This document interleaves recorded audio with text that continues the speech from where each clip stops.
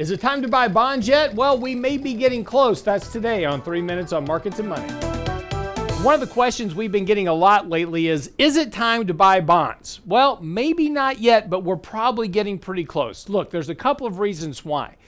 The Federal Reserve came out yesterday talking about needing to hike rates faster because of higher inflation. In fact, it is looking like now we may get a 50 basis point hike in May if everything kind of remains status quo between now and then. And Powell's concern is that they need to move faster to combat inflation that is remaining a bit more persistent than they originally expected. Of course, what they didn't expect previously was a war going on between Russia and Ukraine, sanctions that are now impacting oil prices, wheat prices, everything else that's feeding through to that inflationary pressure. That expectation, of course, higher inflation has been pushing yields lower here as of late, and particularly in bond prices. And that's, of course, become an opportunity to potentially add bonds. Well, why is that? Well, first thing is that when the Fed is hiking rates and reducing liquidity, bonds tend to perform well because why? Well, that is because as the Fed hikes interest rates and begins to tighten monetary policy, that slows economic growth. As the economy slows, money moves from risk, being assets such as equities, into safety, such as bonds, because they preserve capital over time. Currently, right now, if we take a look at a technical chart of bonds, and this is a chart of TLT, that price of TLT is now more than 2 standard deviations below the 50-day moving average. That's something that doesn't occur very often.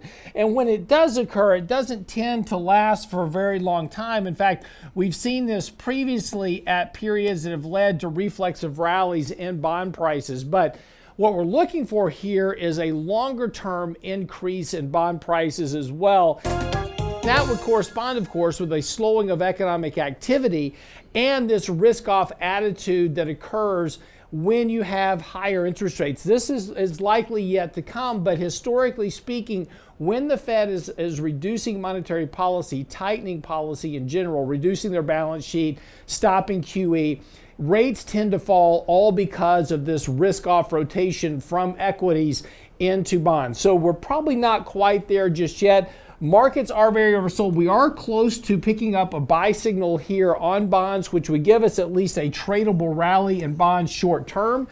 We're starting to see positive money flows coming into bonds as well. So again, that's an encouraging sign that despite the fact that TLT is selling off here, we are seeing positive money flows and a very oversold condition.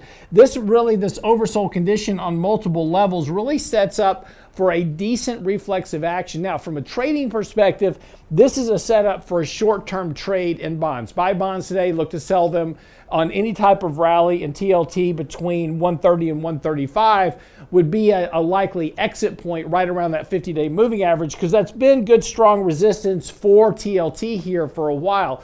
Longer term, though, we're looking for rates to go back towards zero on the 10-year Treasury as the economy begins to move into recessionary territory. That'll be later this year or first part of next year. But as we start to see the yield curves inverting really across the board, starting to see a real slowing of economic growth, bonds are going to start to get a much stronger bid.